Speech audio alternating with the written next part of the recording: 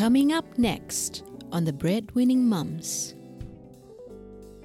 My mom always told me a quote when I was little, and I think looking back that really helped me. And her quote constantly was, you can clean your room happy or you can clean your room sad, but you're going to clean your room.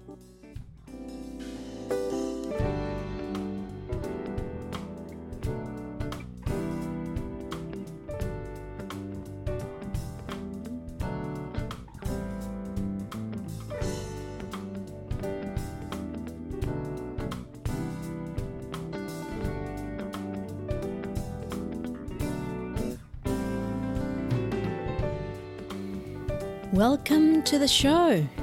I'm Jane Lim.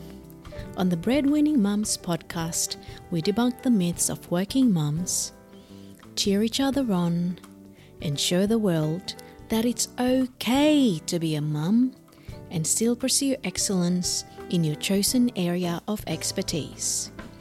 Today we're chatting with Petra Langan-Stark, a fellow breadwinning mum with 2 boys, Hudson and Sawyer. Petra is a career coach at the Australian Graduate School of Management, and she holds a portfolio of casual roles to balance the demands of her special needs son, Sawyer. She shared with us her life story about traveling the world with a toddler, navigating through crisis when life throws you a curveball, and always asking the question of how can we make it work during challenging times.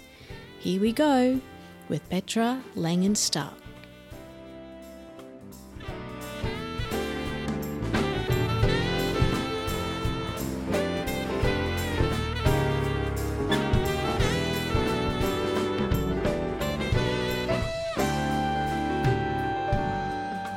Hello, Petra.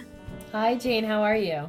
I'm very well. How are you? I'm good. Thanks for having me on your podcast. So we obviously met at the Australian Graduate School of Management, where you're the career coach, but you haven't always worked there. Can you tell us a little bit more about you? Sure. So I grew up in the United States. So I was born in New York, but I grew up in Miami, Florida. I probably never thought that I'd be living in Australia, but I've been here 10 years now. And so I suppose from a career path, do you mean my journey and things like that? Yeah, both career and as a person, as a mom, as a woman. Sure. So career-wise, I wasn't sure, which I feel makes me a better career coach because I wasn't sure exactly what I wanted to do and how I wanted to balance my life. And so I majored in international relations, and I went to a school called the College of William and Mary, which is I suppose like a public Ivy school, which is about 2.5 hours away from Washington, D.C. And I really enjoyed the school. So I decided, because I like to travel and I really appreciated learning about other cultures, I would do international relations. So that's what my major was in. But then as you have it, I also met an amazing professor who I just really enjoyed her subjects. So she taught anthropology, which is, the study of culture and humans basically, but she specialized in primatology, and which is the study of apes. And so I just ended up taking all these courses, and I did a thesis for my minor in at Richmond Zoo, actually, basically studying the social interactions between female and male chimpanzees for 20 hours at the zoo. And so that really led me to my first job coming out of university, which was at the Jane Goodall Institute. Wow. Yeah, so I worked at Jane Goodall. She's amazing. She's about 80 something years old now. And she is the one who learned that chimpanzees use tools in the wild. But in her older life, I suppose the last 20 years or so, she's been working on a program called Roots and Shoots. And Roots and Shoots is basically the idea that kids are the next generation and kids have amazing ideas. So parents support groups of children to come up with some environmental project. It could be something like recycling at their school, or coming up with a community initiative, or something bigger. And so she would go and present on her ideas. And my first job coming out of university was the photographer to follow her, which is great. Yeah. So that's how I started. And then I've worked as a local journalist, kind of concurrently to that, working on, going around talking to people, opening up businesses, probably doing similar things to what you're doing, going in the community, meeting people, talking to different people. Mm. And I enjoyed all of that. But I also really like the idea of working with kids and helping. So for Mm. me, I think my theme throughout my career has been how can I help people? Mm. Um, but as I've grown, how can I help people and have a sustainable life for myself? So as I've matured, kind of shifting to you want to add value and maybe help. As a 20-year-old became advocate, as an, I'm not that old, but as you get older and progress. So I ended up teaching at in Texas, which is I went through a program to teach at without having a teaching degree. So basically, non-teaching professionals to go teach in high-risk schools. So lots of issues with kids from low socioeconomic status backgrounds or kids whose English isn't their first language.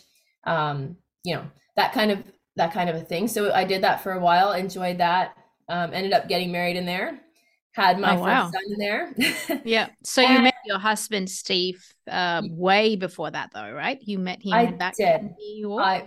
I met him when I was finishing up at the College of William and Mary. He's 4 years older than me, so he was working in New York City. Yeah. So we met basically because we had both transferred into that university, and we had Yeah. a lot in common that way. So Nice. yeah. So that was really balancing early on, is, negotiations, changing jobs, changing cities. And then Mm. for us, he worked in New York City as an investment banker. And Mm. so what we had in common was this love for travel and Mm. adventure. And so we Mm. packed up and we thought we were going on a little adventure, and we haven't lived in the United States since then. Yeah, amazing. That's a, you know, full life you've had there, and you're only a third of the way there. So you can't wait what the next two-thirds going to look like. But I'd like to talk about your work back at studying primatology. Mhm. Did you go through Harari's work back then, or what do you think about Harari's take on? I haven't actually. Her work, my professor's work was actually more specific. It was on the contrast between chimpanzees and a subspecies called bonobos, which I hadn't heard about before I'd taken this. And the idea there is that chimpanzees are kind of naturally aggressive. So in the wild, they'll have conflicts. There's cases where they kill each other, things like that. So they get quite aggressive. And bonobos, which are genetically almost the same thing, are quite peaceful, and they don't Mm. have these same social hierarchies. And that was part of my thesis, is to go and study this one. And so they've seen that in the wild. So my professor was more interested in like intelligence of animals. So Mm. chimpanzees, bonobos, also bottlenose dolphins, African Mm. gray parrots. And so she's very interested in, yeah, just how intelligent are they really, and specifically the social structures of some of these more intelligent species. So that was the angle that she was Yep. really going on. Yep. Okay. Interesting. All right. And so you met Steve, you got married in Texas, and then you traveled the world together. What was the first destination outside of the US? So we decided, I had, when I grew up, my parents separated, and my dad for a while dated a woman who is half French and half Brazilian. And so I spent 2 summers going to France, probably when I was 16 and then 17, by myself, Mm. living with a French family for one of those summers and really getting immersed in the culture. So I had a strong interest in going to France and trying to, try to pick that up and see if I could move from intermediate French into being able to, become Mm. fluent. And Steve is always my partner. He's just he's pretty much up for everything, and he has a high energy level. And so, to give him full credit, he didn't really speak French at all, but he said, let's just go, and I'll start Mm. at the beginning and you can help me out. So for the first 5 months, Hudson was 13 months old. Mm. And I remember having a conversation with my mom saying, people don't really travel with little kids. And we just said, well, we do. So Mm. we're going to go. And we Yeah. did. And we had a great time. And we used a lot of our savings and had the most amazing time. We lived in Montpellier, France, and we did French language school for about 4 to 5 hours a day. Sent Mm. Hudson to a little, French daycare center. So some of his first He words were picked up. actually in French, which is Yeah. interesting. Wow. Um, and then, yeah, we traveled. We went to Italy. We traveled around Europe a little bit during the Mm. weekends and things. And then we realized that we actually do have a child that we're responsible for. We do need to make a salary. Yeah. And so our next step was Steve first looked for jobs in finance, but it wasn't as easy as we thought then. I guess was this 2012? No, 2010. Yeah, 2011, 2012. So Okay. it wasn't he just wasn't having luck. So then I thought I can use my teaching degree. Let me see if I can apply for some international teaching positions. Mm. So I did, and I got a role teaching in the Emirate of Abu Dhabi, Mm. which I kind of joke and I say, if you get a job in New South Wales and you're thinking, great, I'm going to go to Sydney, and then they put you out in Orange, it's fine. It's just not Sydney. Yeah. So instead of Abu Dhabi or Dubai, we were put in a small town. I say small, it's still, 200,000 people or something. It's called Yeah. Al Ain, and it's on the border with Oman. And so Mm. we had a very different experience where, it's rolling sand dunes, conservative dress. So I taught at an all-girl government school for Mm. year 3 girls. Yeah. The students spoke their local dialect of Arabic, and then Mm. they learned standard Arabic in school. And then Mm. comes along the Western teachers to teach all the subjects in English. And there are no resources. So for instance, curriculum, they just said, well, you're from America, just teach them the curriculum. Mm. And so that was really interesting because you really needed to rely on your colleagues and come up with a plan as a team. So that's what I did. So I worked really closely with the other year 3 teacher. We divided the work. I did English and more of like the, social subjects, and she did math Mm. and science because that was her Mm. background. And it was a really interesting cultural experience, but it wasn't a place that we wanted to stay for a long time. And Mm. so actually we were in Dubai for Hudson's gymnastics class, and it was an AGSM representative who approached Steve and said, have you heard of the AGSM? Mm. And he had worked for National Australia Bank out of New York City. So for him, he knew that he loved Australia. He'd been to Sydney a lot, probably, 10 times or something for Mm. work. And Mm. so he just thought, well, that's a really good way to leave the Middle East and to Mm. start the next adventure. Yep. So he applied for that. He Mm. got, I He think, applied for an MBA at AGSM at the time, right? yes, Yeah. yes. Yeah. He Okay. applied. Yep. And then I think he got a partial scholarship. So we decided we could do it. So he accepted the offer. We went back to the States for about 6 months, visited everyone, and then moved to Australia on Christmas Day, actually. We took Mm. off Christmas Eve. We landed the 26th of December in Mm. 2013, and Mm. we've been here ever since. So that Wow. started our Australian adventure.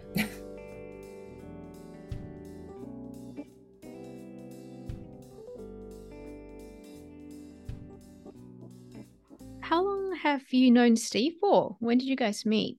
I've known him. I was 21, so it's like 15, 16 years we've been married.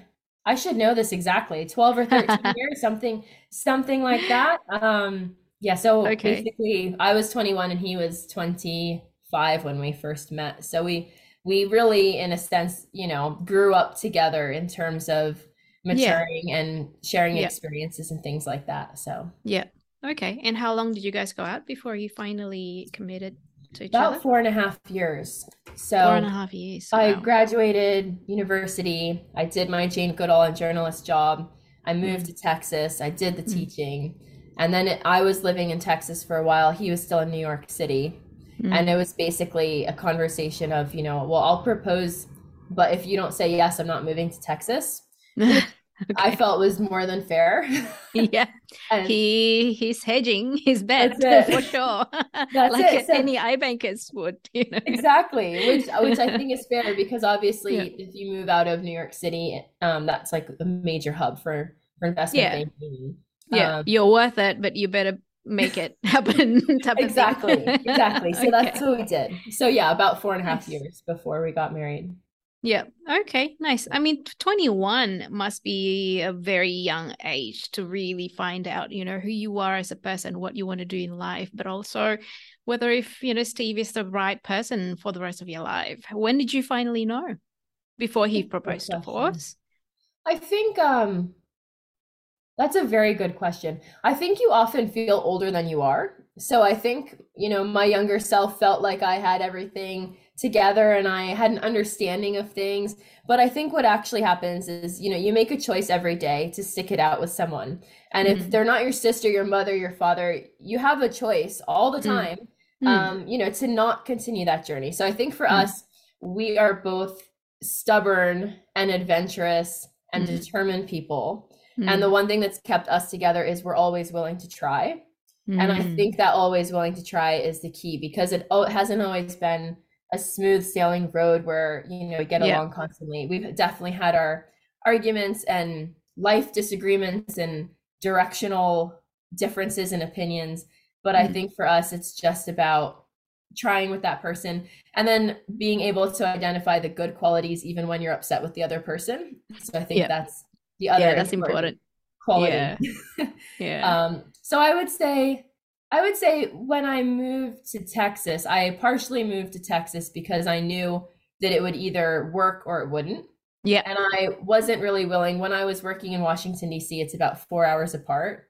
And Mm. I could just see that happening for 10 years. And Yeah. I just decided, you know what?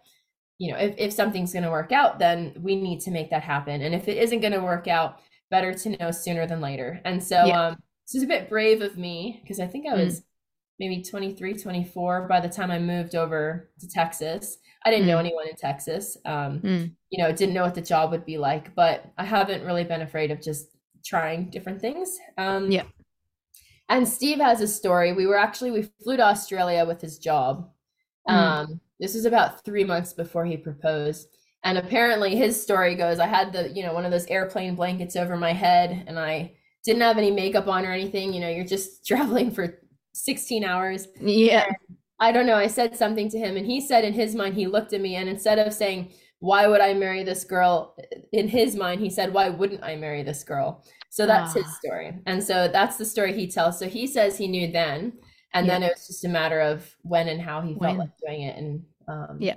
so it's good. Yeah. Wow. Awesome. Thanks for sharing that. That's lovely. Mhm. So tell us a little bit more about your life now. So you're married to Steve with two children? Yes. So once we moved to Australia and he was in the AGSM program, which, as you know, is pretty demanding in terms of time and requirement to study and quite challenging to balance if you have kids or partners. Mm. So we were in the program and I fell pregnant with my second son. Mm. And so plan was we would just stay, maybe a year, maybe he'd get a year work experience in Australia, but the plan was not to stay. Mm. But my youngest son was born with special needs. So he has cerebral palsy, which is like a physical disability, and, Mm. kind of global delay. So intellectual disability at a moderate level too. And so that really just changed our world. And I think for us, it changed our world that you can plan all you want, but you don't know what's going to happen. Yeah. And at the end of the day, what you can control is how you respond to things Mm. and your perspective. That's all you can do. Mm. So once he was born, he's 9 and he's had 20 brain surgeries. And he's Mm. had 13 of them in the first 6 months of his life. So if Mm. you can imagine trying to finish your AGSM program while in Yeah. hospital, Yeah. it wasn't really something that was possible. Mm. So for us, the next step was how can we stay because he wasn't able to fly. He'd basically Mm. had a stroke, so he wasn't able to get on a plane and go back to the States. Mm. And we also felt, Australia, one of the amazing things about the country is even as a student, you have access to hospital care and it's Mm. covered. and the US has a whole host of problems, but medical insurance is one of them. And so the only way that we could stay is if one of us studied longer in order to keep a student visa. And so I had decided that I wanted to do, after my teaching, I wanted to make an impact, but as I mentioned before, not at such a granular level, not with just 30 kids, but in general. And so I decided to do a master's in environmental policy. So I did that, through my pregnancy, graduated. And then about 10 weeks later, Sawyer was born with all these complications. So that went out the window. Can't say I've used that much. But basically what happened then is I just decided, well, Sawyer isn't rolling. He's not sitting. He's not doing all these things that we know are milestones for bubs. So I decided to do a doctor of physiotherapy degree. So I went to Macquarie University, did a 3-year doctor of physiotherapy degree. Lots of work. And so that worked out. And that basically allowed Steve to then apply for jobs with full working rights. We went on many rolling contracts of 3 months, 3 months later, 3 months later. And then finally, we were able to get his company to sponsor us eventually. So we got citizenship last year, and took 9 years, but we did it. And now we're totally happy here.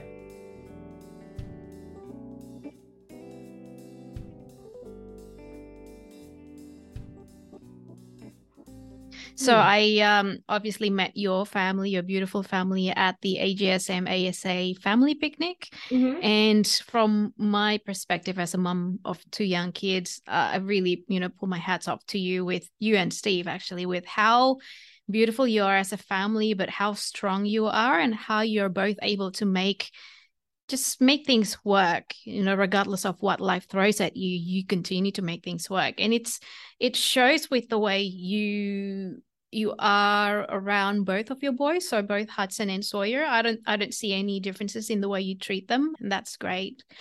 So you have 2 boys, Hudson and Sawyer, 9 and 11. 9 and 12. 9 and 12. Okay. How has Hudson been throughout all of these ordeals? Obviously, he was still quite young. He was 3 when Sawyer came into the picture. But throughout all that, how was he? How did he take it? Yeah, I think, talking back to having some resilience or having that mindset, for me, my mom always told me a quote when I was little. And I think looking back, that really helped me. And her quote constantly was, you can clean your room happy, or you can clean your room sad, but you're going to clean your room. That's it. So when Sawyer came along, it was kind of, like you can feel sorry for yourself, which is easy to do, that you have, this tremendous responsibility to this little person who needs all the support that you weren't planning on needing to provide. But it doesn't help you. It doesn't help him. It doesn't help Hudson. It doesn't help Steve. Or you can just get on with it and just really appreciate, I think that instead of just seeing the good things or just the bad things, I just saw everything all together. So you notice the hardships, you notice the positives. And so that was our approach. And I think having that approach helped Hudson, because it was more like, when he says now he's 12, well, one day when you guys are old, I'm going to need to look after Sawyer. We're like, yes.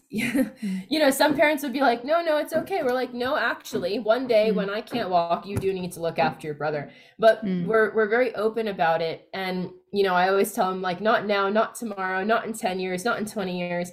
But it's more, I think that we just, we never said we can't do something, because Sawyer didn't learn to walk till he was almost 5. Thank goodness for that physio degree. That's really the value, because I don't practice it very much. But I think, so we wouldn't say, oh, well, because he can't walk, we're not going to go on this trail ride. Steve would just say, well, you know what, I'm just going to carry him. And I would say, he's kind of heavy, Steve. And Steve would just figure out a way, or we'll take breaks, or we'll bring sandwiches, or we'll do this. So I think because we continued to try to do things, and we would be honest, like, it's true, Hudson, that we do have to modify it, or it's true that we need to leave a bit earlier because your brother is fatigued, and that's fine. Or it's also true, Sawyer is not allowed to fly, for instance. Mm. So we drive to Queensland, we Mm. drive to Melbourne. Mm. So then we say, well, so there are things that we have to accommodate for, but I think having the attitude that you can do it, it's more ask yourself how instead of say that you can't. And I Yep. think that that's helped Hudson have a really good attitude and outlook. Yep. Um, he loves his brother, and he's very protective. Mm. So as an example, he decided to change schools when Sawyer started primary school. Mm. Um, so he could be with his brother. And I said, you don't have to change schools. It's 5 minutes away. It's not a big deal. And he just said, no, if this other school isn't going to let my brother come here, I want to change schools for him. So Mm. he's a very selfless kid, but it does have impacts. For instance, Hudson didn't learn to ride his bike till he was 9 because I couldn't manage, looking after someone who can't walk, Both. running Mm. after a bike, pushing it. So Yeah. there's some real implications that are true, Mm. but we also try to divide and conquer. For instance, I've gone back to the US a few times and taken Hudson with me. So there's mom or dad time only, Yep. and so we try Yep. to balance it that way. Yep. Nice. Do you think that Hudson's a mature and kind person to start with, or do you think that he's learned to really nurture that part of him when Sawyer came into the family as well? I think that's another good question in terms of nature versus nurture and where that falls. I think it's a lot of teaching and modeling, to be honest, because it's not natural to be selfless. Yeah. It's something that you actually have to practice and learn. And then we try to, because he's a child, when you've played with Sawyer so nicely for an hour, when we go out to dinner, you can get an ice cream because you've been really nice to your brother. So it's like positively rewarding the behavior that you want. But I also think that it is part of his personality too. He is, I would say he's very mature in his social interactions with people, but then he's quite immature in other ways because he's always played down to Sawyer's age, and Sawyer instead of 9 is more like 5. And so sometimes with his own age group, Steve and I will look at him and we'll say, wow, he still has a ways to go. He's really a 12-year-old who's more on the young end. He's not about to be a teenager. He's really still just a kid. And so you have kind of a juxtaposition of what happens with that too. So how are you juggling work and family life? I think your family life is already full to start with, but you're still involved at the AGSM. You're a career coach. You're heavily involved. How are you and Steve managing that? I think what I did is for a while, and this is something I learned just kind of, how do you manage having many women have multiple kids and a role and some senior roles, but how do you manage having a special needs kid because the needs are just greater? And I think for me, I tried for a while thinking, maybe I can find a full-time role that really works for me. But in reality, Sawyer just needs more of my time and he needs my flexibility. So what I've done is I've actually created a portfolio of casual roles. So I am a casual careers coach at AGSM, and I've been involved since about the time Sawyer was born in terms of doing resume reviews and things. All through my doctor of physio, I worked 1 day a week with AGSM. But once I finished, I started to pick it up and do more and more roles. So for me, I now work about 4 days at AGSM.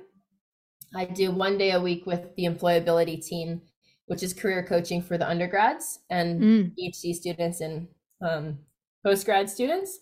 And then I mark one course. So I have a course that is about employability, helping undergrads to secure roles. So things like we make them go out and do an informational interview and work on their resume and cover letter and interview skills and skills analysis.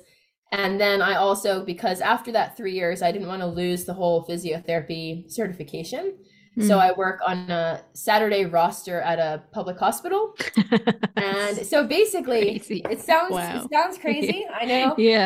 But for me, let's say that Sawyer goes to hospital because I'm casual. I can just say, you know what, I'm not working for 3 weeks. And I don't have to ask. I went to Gold Coast just this past week. don't have to ask. I just say, I give a heads up out of courtesy, of course, for the team, but it's allowed me the flexibility that if I need to drop it, I can drop things and deal with that. And if I want to scale one thing up, or I could work at AGSM for 2 days a week and, cut the other roles that I do a bit less often for a while. So for me, is actually a mentor who told me, she said, Petra, you don't want a full-time role. What you're saying to me is that you want salary security. And that was my light bulb of actually, that's what I want, is I just want to know that I can provide for my family in roles that are rewarding, where I have the ability to influence things. But where if I need to, I can still just say, I don't even have to say what I'm doing. I can just on Thursday decide to take the afternoon and do a therapy session for Sawyer. So that's how I balance my work-life kid balance.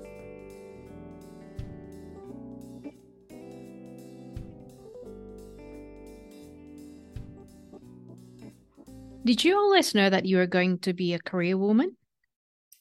No, I thought I would be one of these. Like, I always knew I wanted to have kids, and I always wanted to have 3 kids since I was, in high school, let's just say. And I think I'm the only child. So I think for me, I just really, as soon as I had Hudson, I was like, I'm definitely having at least one more because I missed that a lot. I had 2 older cousins who I saw all the time. And I saw they were, they're 2 years apart. They're both girls. So I saw that sister bond and I just, they'd always play with me, but I just wasn't exactly, they wouldn't, they were nicer to me because I wasn't one of their sisters really. And so I just saw that and that was really important to me to have a bigger family. So I think that's always been my idea. And also in Australia now, it's Steve and I and our little family. I got my mom over here during COVID, which is amazing. But it's also looking forward. And if they're all in Australia, they have to have their own support network and things one day. So what part of your travel journey so far do you think would you consider to be the highlight in your life so far? Let's see. I would say before kids, we were most adventurous. And we did a lot of traveling. When Steve was working in New York City, we had the funds to be able to have these grand adventures. So we went to Thailand. We went all the way up. We took a boat across to Laos. We went to Cambodia and we saw Angkor Wat and, the history there. We went to Japan. We also, my first place, the funny part is I had always traveled. So my dad worked at the University of Miami. And so his work was in like Latin American politics. So he would travel a lot around Latin America and the Caribbean. That's why I grew up in that location. And then as he got older and changed roles, he worked a lot in Africa. So I always had the travel bug from when I was 5. Because my dad's travels and he would take us places. Nice. So the first place but when I met Steve, he had never left the United States. So I was 25 and he had been all over the US, but he had never traveled internationally. And we decided to go to Costa Rica, which is amazing because you have the Pacific and the Atlantic Ocean and the rainforest and like all kinds of amazing things and a different language, but Spanish isn't too hard to get around with. Probably because I grew up in Miami too. But but I think what I didn't appreciate is the roads, especially this is back in 2005. Were horrible. There's like potholes. So and I don't drive that well in like really rustic conditions, but he's really good. He drives manual cars. So I basically had him drive from the airport about 2 hours the first night down this super bumpy road. It was getting dark. We couldn't see, couldn't read the signs. We don't have cell phones. You have like old-fashioned maps then. And so we had a travel journal and we went to see Volcan Poas, like the volcano Poas. And his first entry was called Poas Nightmare. And then I was like, oh no, I have ruined this. I have made this. I should have taken him to like the Bahamas or something like totally chilled out. And instead we went on this epic adventure and we had a great time. We stayed another place by this big volcano where they said, park your car downhill. And as we're staying there, you can like see the lava coming down the volcano and we're thinking, I'm just thinking I might have misjudged this. However, um, I guess the whole thing worked because Steve was just he just got hooked and he's like, that was great. Like, Yeah. so before kids, we did all kinds of very adventurous trips like that. Mm. And then Hudson's actually been to 17 countries Wow. um, by the time Sawyer was born. So before he was Because 3, mm, that's how much traveling we did with him. So that's amazing. I Because that's sometimes, the time when you went to France and then you hmm, traveled around Europe, Italy, and then you yep. went to Abu Dhabi, Emirates. We It's also took amazing. we went to South Africa while I was working in the Emirates, and we did a big trip there. That was Wow. quite adventurous too. We Yeah. went to Jordan. I went to Petra because I felt like I needed to go Yeah, see you have Petra. to. Yeah. Um, and we went all around. Yeah, so we really did do lots of traveling with him. Mm. So I wonder if maybe that's also kind of where he gets his mature, the kid went everywhere with us, and Yeah. it's got to shape you a little bit. Yeah. Well, he's become resilient and more worldly, I guess. Do you have any tips on people who are traveling with young kids, but like proper traveling, of course, Hmm, not just like going sure. to one city? Yeah. Sure.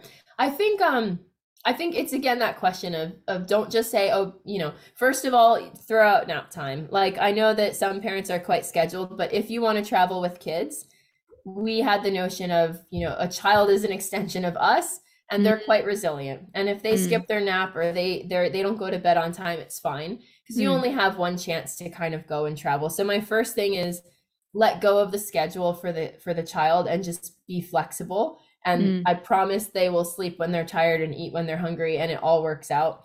So Yeah. that allowed us to see more and do more because we didn't Mm, cater for mm, specific times of the day. mm, Um, and then my other tip is really, again, just ask, how can I do this with a child mm. rather than, oh, they're too young, I can't do it. Now, within reason, Yeah. of course.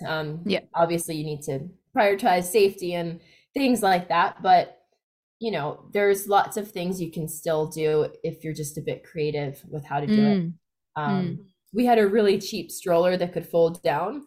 So that was very helpful in terms of being able to fold it, go up and down stairs, mm, carry it if we did a little walk and things like that.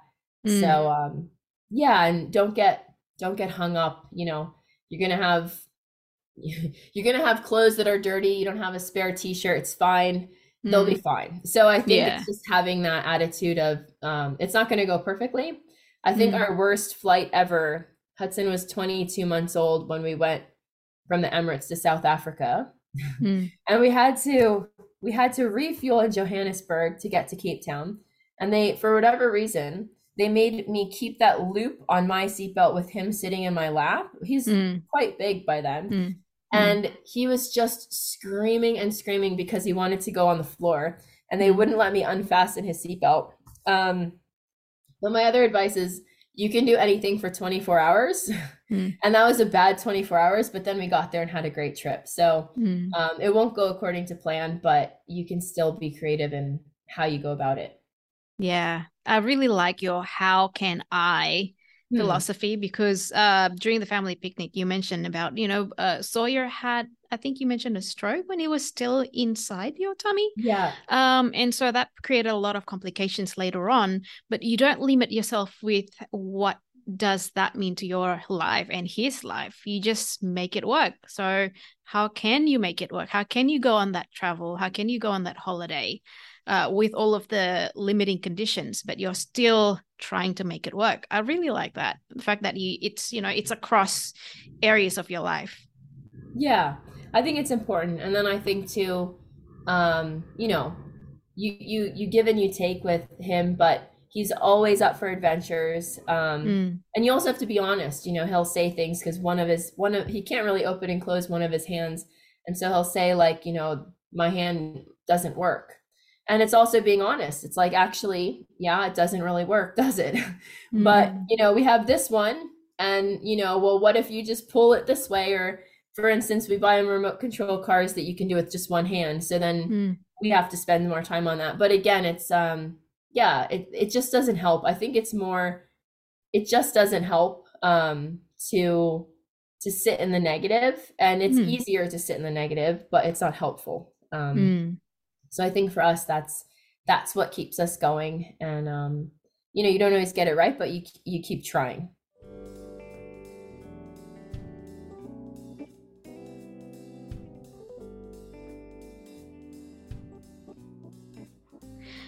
So if you could go back to your younger self, I guess to a point where your parents just separated, Mhm. what one advice would you give your younger self, knowing all of the wisdom and knowledge you know now? Yeah. I think when I was younger, and I see it a lot in career coaching, like I was quite a humble, introverted teenager and kid, is just be brave. Like Mm. what did my mom say? There's another quote that I didn't especially like. She said, "You wouldn't worry what people think about you if you realize how seldom they do." Yeah.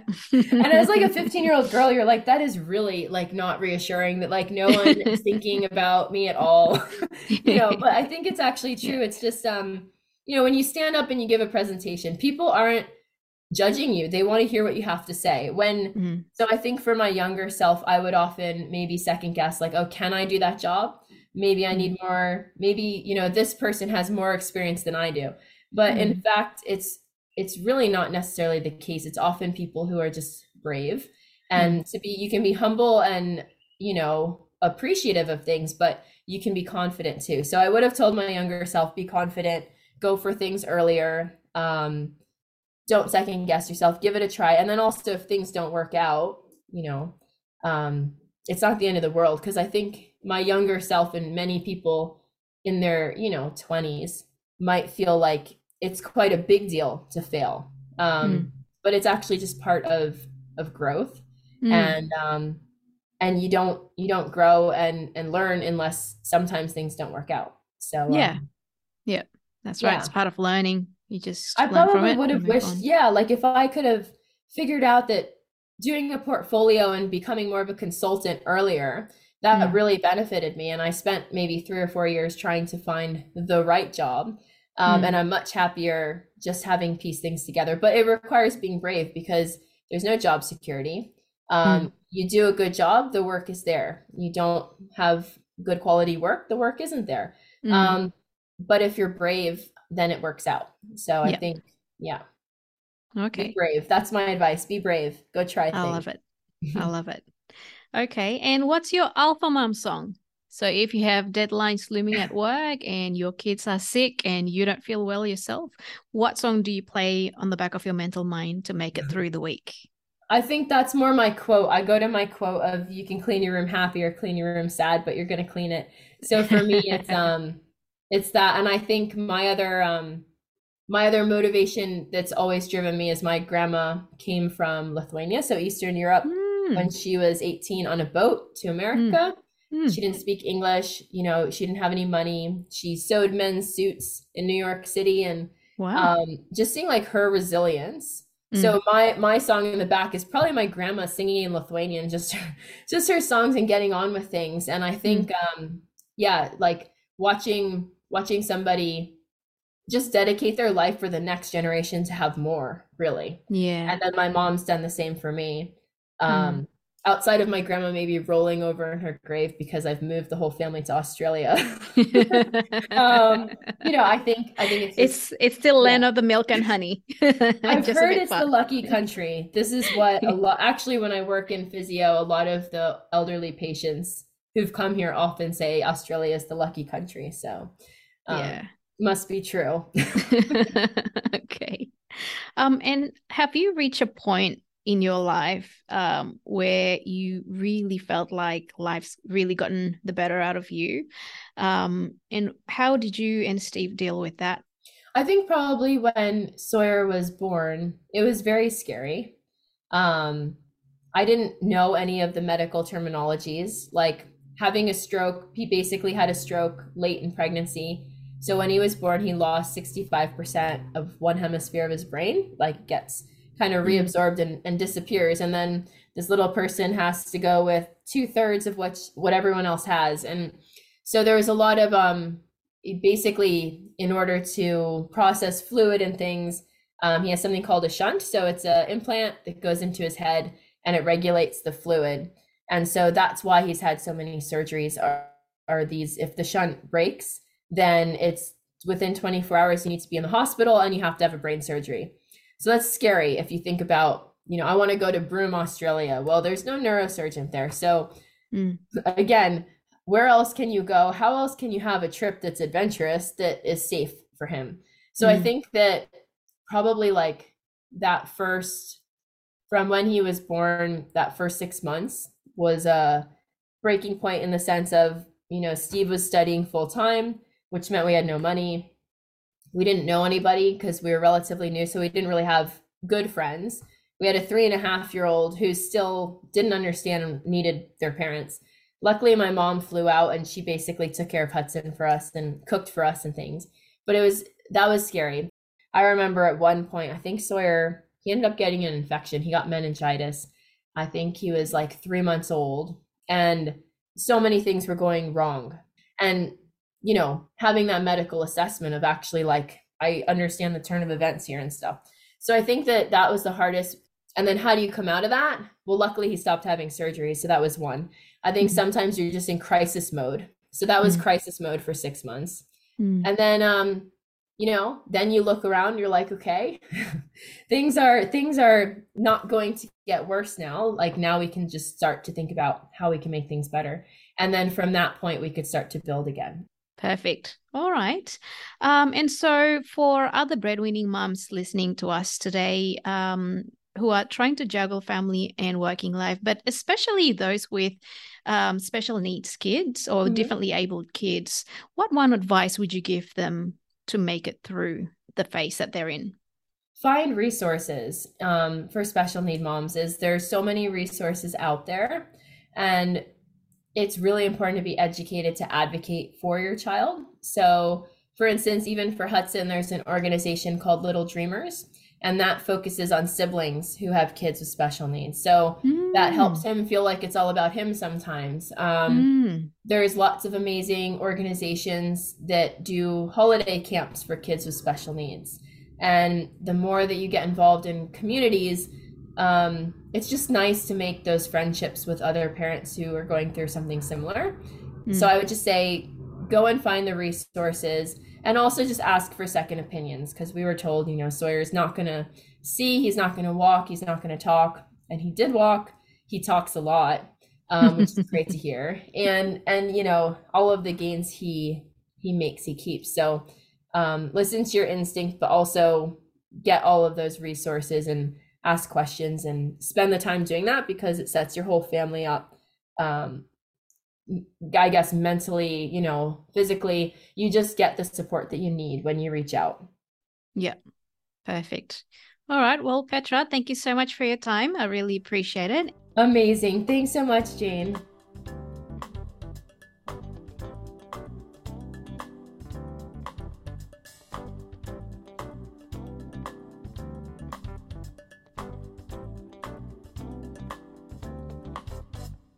Thank you so much for listening to Breadwinning Mums.